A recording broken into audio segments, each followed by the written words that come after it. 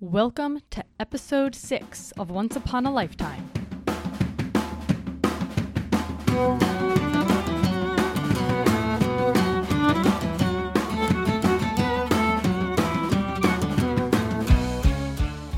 Welcome back, episode 1 of Eunice Kennedy Shriver.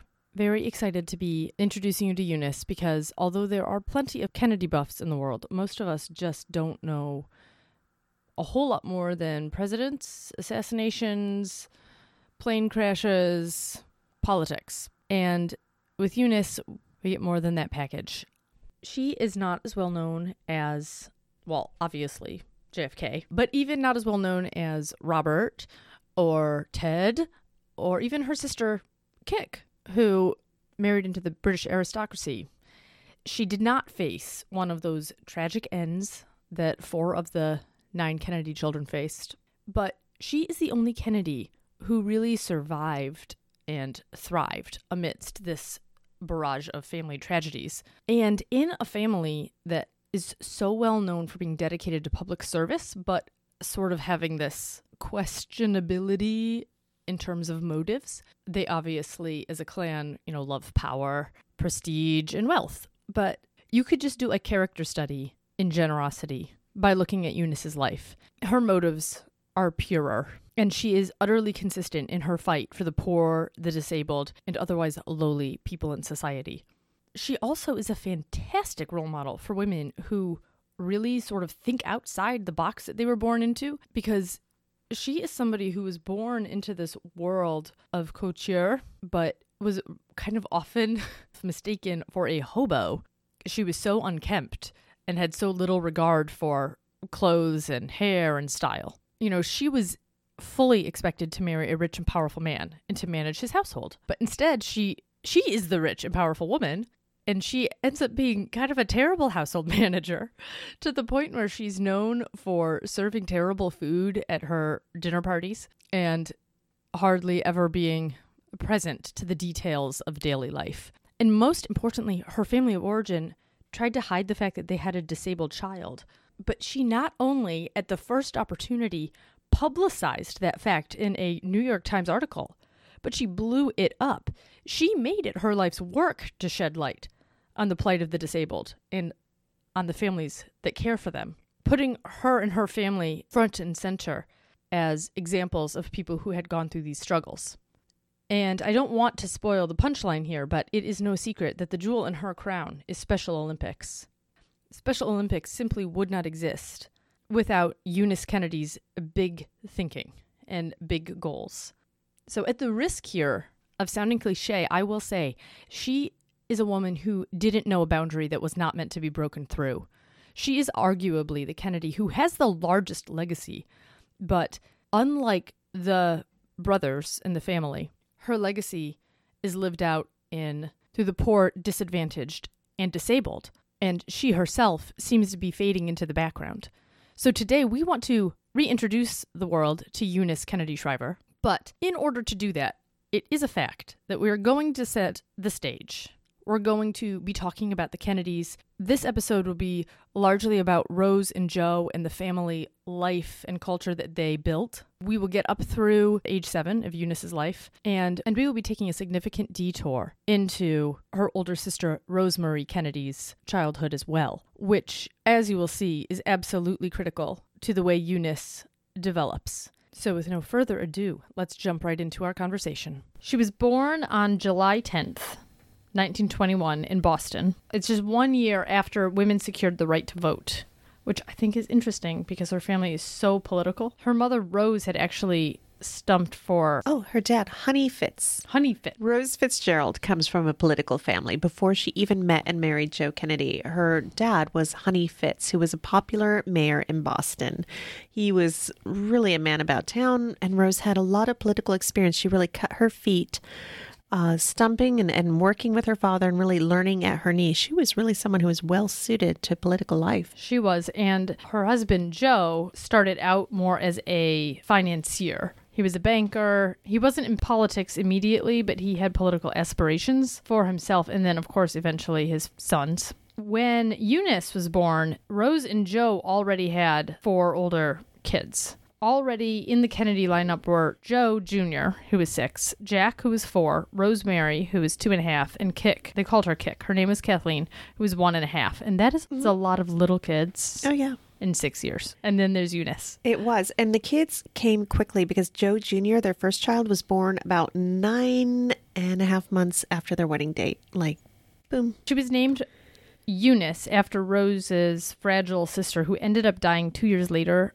of tuberculosis, which she contracted working for the Red Cross during World War I. And her little namesake, Uni, was also in poor health. So Eunice's health was always a concern to her parents from the very start. Her whole life, she was really, really painfully thin. She had stomach problems. She frequently had hospitalizations. And so she had a nickname, which kind of breaks my heart. Puny Uni.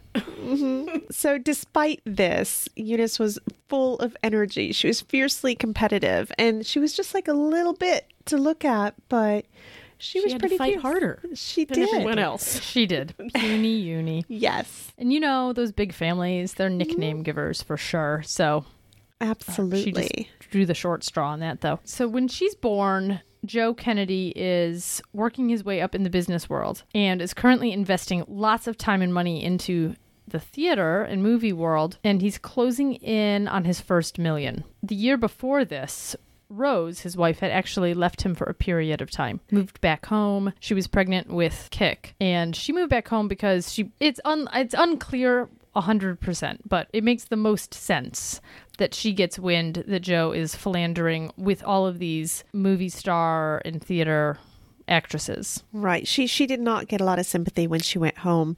Now, Rose's father, Honey Fitz, he had advised against the marriage. They met when they were quite young, when the families were vacationing. They saw each other behind their parents' backs for about 7 years. Joe's dad was the political rival to her dad, Honey Fitz, no. right? Yes, like Romeo and Juliet, right? They were not supposed to see each other. Capulets and Montagues. Yes, there was a little bit of sneaking around, but Rose just would not be denied. And after 7 years, they did marry up. She was 6 and he was 8 when they met. So that's young to meet somebody. Can you imagine you meet your future spouse that young? But they knew, and they saw each other, as Rose says, more often than my father was aware of. Dun, dun, dun. Dun, dun, dun. So they're 24 when they get married. So basically, after all of this saying no, Rose's dad, when she comes back, was kind of like, I told you so. And P.S., we're Catholic, you're not getting a divorce. So go home, go to your husband, for the children.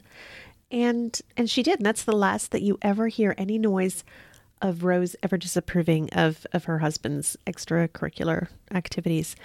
I think maybe before then and after then, she just decides to ignore the fact that this is happening at all, wouldn't you say? Yeah, it's almost a mental gymnastics of Yes. denial. It gets weird. He's very open. When he likes somebody, he's pretty open about it. And I feel like the kids were like, yeah, Dad has a lot of friends. He's a friendly guy. In quotes. Right. Yes. So Rose is getting herself through this. And I feel like it's equal measures of faith, willpower, denial, and medication. Yes. Yeah. And vacations. And The vacations. number of vacations. You can Retail disappear conveniently with your therapy. children somewhere else. Or not with your children. No, Yeah. not with the children. Or go by yourself. She's frequently... Mama vacation. Yeah, that's what I was going to say, is she really seems, after she returns home from her parents' house, they forge parallel lives, she and Joe. They have the children in common, but they're almost never with the I children was at just the gonna same ask, time. like, what are they doing with the numerous children that are going to be coming along the The kids are at home for the most part until they're a little older, and then they're in boarding schools, but either Joe or Rose are on site, and Eddie and Mary Moore are there as well. So Eddie is Joe's kind of personal go-to guy, and Mary is his wife, and they end up becoming very close godparents to the children and just very, very involved in that sort of day-to-day. They even help make decisions for the kids where they should go to school. They're basically surrogate parents. So there are kind of, at any given time, say 3 parents involved. Mary, Eddie, and either Rose or Joe. But rarely... Sounds really complicated. I can't imagine. Yes. Rarely is there Joe and Rose together. Yeah, and Because- she was gone quite a bit. Oh, She yeah. really did travel for months at a time when the kids were little. One thing I will say for Joe is, although he was an unfaithful husband, I don't think he was an unfaithful father. You know, he didn't just disappear out of their lives. He was, even if he was absent, he was a huge letter writer. Mm-hmm. So much of our information about the Kennedy family is coming from the enormous amount of communication between him and each of the kids. And he took a lot of interest in them, in each of them. And he wanted different kinds of success for all of them. He wanted the boys to be, you know, successful in a very worldly way. The girls, I think he wanted to be happy, although he did not expect very much of them, either academically or career-wise. I don't think so. The girls all went to convent schools and the boys went to Protestant schools because Joe knew that they were going to have to move and shake in politics, and he wanted them to come in contact with the people that he felt were going to be the most influential and kind of get them to where they needed to go. But the girls were supposed to learn how to be thrifty little housewives to their future, probably politician husbands. Indeed, yes. I mean, yes. Rose literally says that. Rose says they will be married to influential Catholics, and they need to learn the value of $1. Wow. Yeah. That's sort of the vision for the girls is that Like one step away from arranged marriage. it is. It's although not in actuality, they did not They didn't pick anybody, follow but through they had a, on that. They had a model. That They had a set plan a bar for sure. And the kids, however, were not like, they didn't balk at the bar. They thought, oh, so that's where you want me to jump. Like, that's what I'll do. Like, they were well conditioned to kind of try to meet their parents' expectations because they kind of, as a family, had those things all in common. And Rose, even though she was traveling a lot, she was going to Paris to get clothes and stay away from Joe and things like that. She was a very conscientious mother, but like not in a very affectionate, doting way. She just took it super seriously. I feel like this is someone who probably would have done very well in business, probably would have done excellent in politics herself, but she felt this was her task and she was just going to do her best. And so there's a quote from her, which I think kind of sums it up, where she says, "When you hold your baby in your arms the first time and you think of all the things you can say and do to influence him, it's a tremendous responsibility. And what you do with him can influence not only him, but everyone he meets, and not for a day or a month or a year, but for time and eternity." Which is kind of a lot. Yeah. That's a lot of pressure to put on yourself. Yes. Well, that is Rose. She's just like, I am parenting for all time and eternity. So she thought, that's a big job. How am I going to stay organized with that? But Rose is going to stay organized, right? Yeah, I had a quote from her about motherhood where she said, "I looked upon child rearing as a profession and decided it was as interesting and just as challenging as anything else." So she really does take this very professionally. She has this system, this very kind of famous index card system for each kid. She has files of these index cards with all of their weekly weigh-ins on Saturday. She would weigh them all on Saturdays. She would have all their medical records are there, but also reports from the school, any kind of major goings on in their life was all recorded on this system. That way, she had access to it, of course, but so did, you have to remember, she has a staff. She has governesses, tutors, nursemaids, and she's gone a lot. She leaves for 3 months at a time. So Joe needs access to this. So I think in an era where women did all of the work, Joe actually was more involved in some ways. I mean, he was certainly he's gone working all the time as well, but she would leave for these big chunks of time and really rely on him to kind of pull the weight. Just all that information would be there. It was accessible. You didn't have to kind of bother her, contact her. Very, very methodical. And she was always occupied with the children's weight, their appearances, their manners, like not only for when they were small children, but even if you're the president, she would say, "I think you pronounced this wrong." Or, "Do you think that if she had thoughts, she always had thoughts and she let you know." Yeah. And when they were little, she had routines for just everything from health, reading, eating, cleaning, playtime, education. She even had dinner table conversation routines, certain things they talked about on certain nights of the week. Everything was regimented. And so you can almost see why, like, well, yeah, you would need a lot of vacations from that. I mean, when you were on as a parent in that family, you were on. You weren't, there's no like checking your Instagram. That's not happening in this house. No. But morning after breakfast, the kids would line up, use the bathroom one by one, then the clothing inspection. The clothing inspection. And after that. Sounds like a scene from Sound of Music. Kind of does. Like kind of, right? Liesel, Friedrich, Kurt, Martha, Louise. Yes. I think that there's some generational similarities. Yeah, for sure. Yeah. After that, they were outside, no matter what the weather was. They were like, nope, fresh air. Out you go. It's on the list. So you're going outside. That's right. And there is a certain generational thing happening where, what's her name from Cheaper by the Dozen? Oh, Lillian Gilbreth? Yes, Lillian Gilbreth I love her. she's also in this era kind of professionalizing and using the science of The study of motion and economy in motion. And she just married that into household life.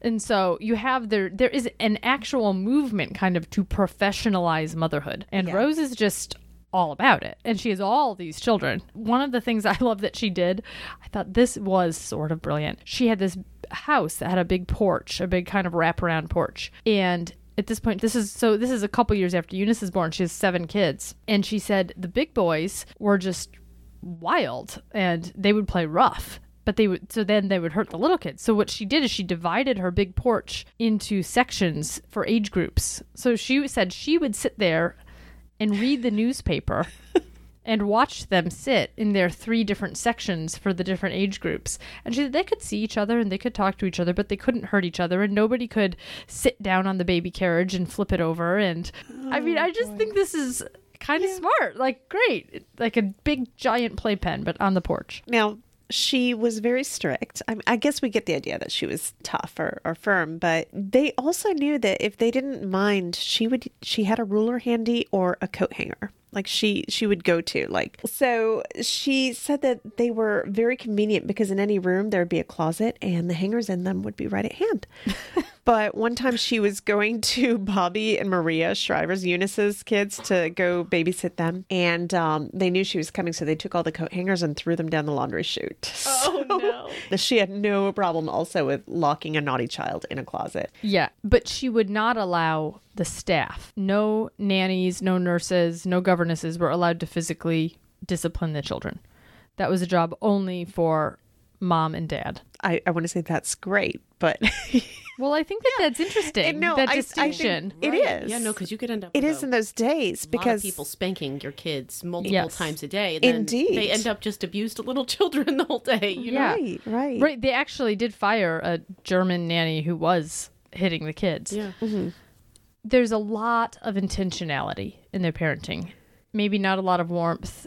You couldn't say that they were not trying, I guess, and that they were even a bit progressive for that day and age. I think that, like, where is it coming from? Like, why are they wanting this? And I think that Joe's thing was like, for some of it, it was pride and wanting to get ahead and to show everybody that Irish Catholics could show everybody. He was going to show everybody and produce this like amazing family. And they were going to go far and they were going to change things. So I think it was like Jack Kennedy, somebody had asked him at the beach, like, what do you think was your dad's main impetus in like getting to you where you are with this election and everything? And Jack just looked out the ocean and without even like turning to look at his friend, he just said, pride. It was my dad's pride. So it was like enormous, like good pride, like in having a family unit. But then there was also, I think for Joe, like a little bit of vanity to get his kids where they wanted them to be. And then Rose, I think she just... this was her job. She wanted her kids, like she wanted to get them to be successful. And like in her faith, she also wanted to like have them be good and get to heaven. Like she was very focused in what she thought needed to be done. His motivations were pride, and hers are very confusing. I actually find her to be a harder character. Complex character. Yes, because he didn't feign. He was very upfront with how he thought. Like one of his quotes when it's just like, we don't want any losers here. Right. And she actually said they were all winners. she said that about her kids. So I think that was a joint effort, the whole winner loser thing. And she also had other thoughts. Like she taught them, I don't think you're much good unless you're doing good to someone. And the other big thing which drove Rose was willpower.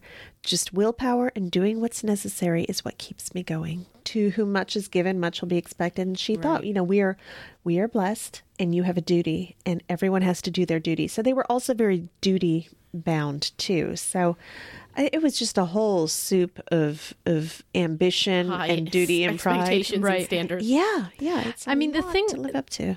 The thing that I have a hard time reconciling with her is I think she did have a very sincere and deep Catholic faith, but she also lived in this weird denial about her husband's behavior. And I don't know how to reconcile that myself. I think maybe because she was very intentional on what the teachings were at the time of like what a dutiful wife would do or would put up with. Back in those days, too, it was such a mark on you to have a marriage fall apart in a Catholic circle. Especially, she probably partially didn't want to smear her family's name. Yes. Like talk about all of us are going to be losers now. If your main motivation is let's be winners, you don't admit that you're losing royally. True. I can't imagine 1920s couples counseling. Like, what would that be? No such thing. It's not right. not So a I thing. guess it's hard to reconcile it now, but maybe back then it made a lot kind more of made sense. more sense. Yeah. Yeah. Okay. Well, that's fair enough. And there was the medication. I have a list. Can I ask without sending us on a major rabbit trail I here? don't even know. Oh. I have no idea what she was on. I'm interested. Like Seconal, Placidil, Librium, Dalmane. So that was all, I can't pronounce all of these. That was for nervousness and stress. And then she also had things for her stomach problems, which seemed to be a Kennedy thing, and maybe also from stress. So Lomotil, Bentil, Librax, and Tagamet. She said, I don't drink, I don't smoke, but I have a lot of children, right? I guess I'm just an old-fashioned girl. It's like that Adamant song because it was just like, I don't drink, I don't smoke, but I have a take handful. 8,000 pills a day. Right. But it was a lot of stuff. And she did her best. She did do a good job in the sense that none of the kids ever felt that they were shortchanged.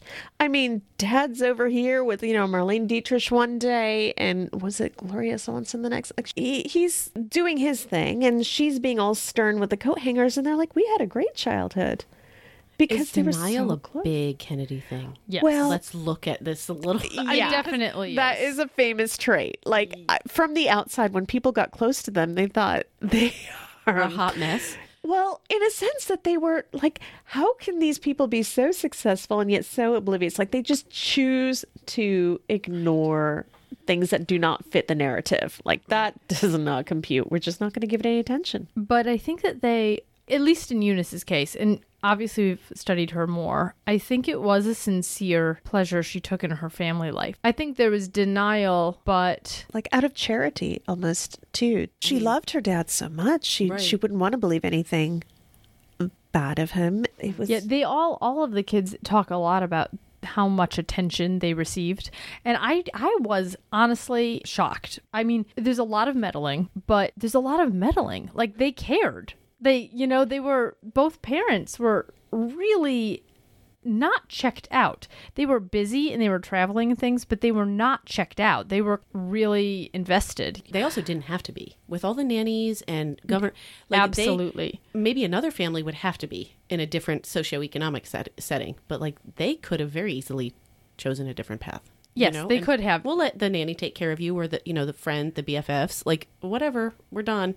I think that's why even though there's a lot of controlling going on, I admire just having my own kids and knowing how much effort it takes just to make sure they have changed their underwear in the morning. That alone, I'm just impressed by the amount of attention. And there's so many of them. They were also really involved in making sure that their children had ideas, that they discussed ideas and news and met interesting people. And it wasn't just that they took care of them physically very well or financially very well, but they really sat down and had deep discussions about all kinds of things. They really cared about what their children thought about, what they read, who they spoke to. They just were very engaged. Yes, I agree. I think so. Those are the positives of that family dynamic. So Eunice was a very early talker, mover, super coordinated. Those are all on the index cards, by the way. Yes, that's how we know. Rose wrote it all down. Evidence. Yeah, they said she was the best little talker of the bunch. She was super competitive. Her spot in the family is so middle child. I mean, she's what we call a smack dabber. She, by the end of the childbearing years, she is number 5 of 9. So she's 4 above her and 4 below her, and she is smack dab. She's just right there in the middle. Yeah, and interestingly too, the kids kind of ran into packs. And so she was in the middle in the way that Joe and Jack and Kick were a unit. Like the 3 eldest got into mischief together. And we'll go more into her sister Rosemary, but when Eunice was kind of growing up, it wasn't long until Rosemary was already away and out of the home. And so then we have Eunice in the middle. And then at the very end, we have like the little tail end Charlies. We have the little squad of Pat and Bobby and Jean and Teddy kind of bring up the rear. And so they're like the little kids and the big kids. And so Eunice really is in the middle. And when she's not helping to, assist Rosemary the best she can, she's just there to kind of be a helper to her mom. She doesn't have a clan, like within the clan. Within this whole unit, she's just kind of at a loose end herself. Right. She is always trying to play up and then being pushed down to help take care of the younger kids. That is a dynamic. But she's not unhappy. It makes her actually really competitive. It makes her such a striver, like I'm going to be able to keep up. I'm going to keep up. And she does. She just ends up being really athletically inclined, and I'm sure it's because of this kind of the drive to keep up with the big boys. Eunice is often a mentor to her sister Rosemary, and her sister Rosemary has developmental delays that were most likely due to her birth, which was a pretty botched scenario. Yeah, it's one of the worst stories. I mean, we talk about the Kennedy family tragedies, and this is, chronologically first, but also just, I think, actually kind of the most horrific, even with assassinations in the mix. Rose was in labor at home, as one did back then, and there was an epidemic of the Spanish flu in the city. And so the doctor was delayed and the nurse was there, and the nurse had been trained to deliver babies. So really unclear why she would not deliver Rosie. But Rose, the mother, had started pushing, and when the baby began to emerge, the nurse told her to close her legs. And when that wasn't working, she literally shoved the baby back up the birth canal and held her head there for 2 hours, waiting for the doctor to come. It's a podcast, Christine. You have to say something with your mouth hanging open. This is the first time I heard this story. Yeah. So I'm a little bit horrified. Yeah. Well, all of us had home births, actually. And Yes. so when I was reading that, I actually... It hurts. I really did get sick to my stomach. Very few times have I ever read something and then thought like, I might need to pull the car over to puke, because I was listening to it, actually. And it's did just this woman ever answer for her behavior? Like, did anyone ever question did the doctor show up and say, why in the world did you do that? Not at all. There was just total blind trust in the medical establishment. So not only that, like, they didn't know how extensive this birth injury was. It was not immediately apparent what kind of damage had been done, because initially you have an infant and it sleeps and it eats and you don't really know. But then when it comes time to maybe, Walk, crawl, talk. Right. Yeah. And so she did everything late from the very beginning. She couldn't hold a spoon. As soon as the other kids could hold a spoon, she couldn't crawl. She couldn't steer a sled. She couldn't, just different as she was getting older. But it wasn't really until kindergarten when the teachers were able to tell Rose and Joe, no, this is a serious problem. She's really not close. She's not close to the other kindergartners. So she had repeated kindergarten. When they still lived in Boston, she repeated kindergarten twice. Then she repeated first grade twice. So when they had moved to this new fancy New York neighborhood, they actually put her into second grade with Kick, the next daughter down. Eunice was then in first grade. In 1927, the family moves from Boston to New York City. Although Joe was one of the richest and most influential men in Boston, he had found he just couldn't get any higher socially, because the highest echelons of Boston society were Protestant, and not just Protestant, but like anti-Catholic Protestant. And so he said Boston is no place to bring up Irish Catholic children. And at this point, he also sets up trust funds for them, which the kids end up living off of forever. He's rich enough already to set up trust funds for the kids, even when she's 6 years old. So they move to a really rich neighborhood in the Bronx, and they start attending private school. So the doctors at this time, they're not being super helpful. They don't know a lot, but they begin to really impress on Rose and Joe that something is seriously wrong with Rosemary. And Rose is puzzled. She says, I had never heard of a retarded child. And I think this is time to say that we absolutely understand that the term retarded is not acceptable, but in that time, that was the only term that they had. So when it's appropriate to maybe a quote or in context, forgive us if we use it, but I will say it's because of Eunice's efforts that we understand more about developmental delays and disabilities and really have more information than they did at the time. So Rose has no idea what she's dealing with, but she thinks that a combination of willpower and Joe's money, like those things together and her force of will, they can help Rosemary somehow keep up. Right, because the doctors immediately say, okay, institutionalize her. This is what people do, especially rich families who can afford to hide the child away. Right. If you've got a problem with developmental issues, you immediately put them in a home. But to their everlasting credit, Joe and Rose both said, no, we don't want to institutionalize her. Joe actually said, what could a group of strangers do for her that her family can't do better? That's what he said. Yeah. Her family can do this better. We're going to do this. And they had plenty of resources, and they really thought, she'll keep up. We'll make sure she can keep up. Oh, yeah. Like Rose would spend hours hitting tennis balls to Rosemary, hoping that she could improve her coordination. And I imagine it's like the most loving but heartbreaking, and how much pressure. Right. It's like you're not going to actually fix it. Right. But she's striving. She's really trying. And so Eunice here is in the middle, and she's dutiful and she's helpful, and she's definitely always been compassionate. So she's often assigned to kind of mentor, to team up with Rosemary to help her along, which sometimes it was a little bit frustrating to Eunice. They'd be on a family boat race and they'd be like, okay, Rosemary, you're on Uni's team. And Eunice is like, she wants to win. But even when Rosemary can't keep up with Eunice's captaining orders, Eunice says, I was always sure that Rosie's smile had a value of its own. That was still a prize to her to make her happy. Well, I think that's the perfect note to end this episode on, because we can already see the beginnings of what will grow into Eunice's great contribution to society. And also, we now know a lot of the context for her development. Our next episode will be dealing with Eunice's spotty and haphazard education, the family's high-profile adventures in England, leading us right into the first year of World War II. We'll see the second of the great family tragedies, and we'll see how they continued to hide and treat Rosemary's disabilities. So join us next time for Once Upon a Lifetime.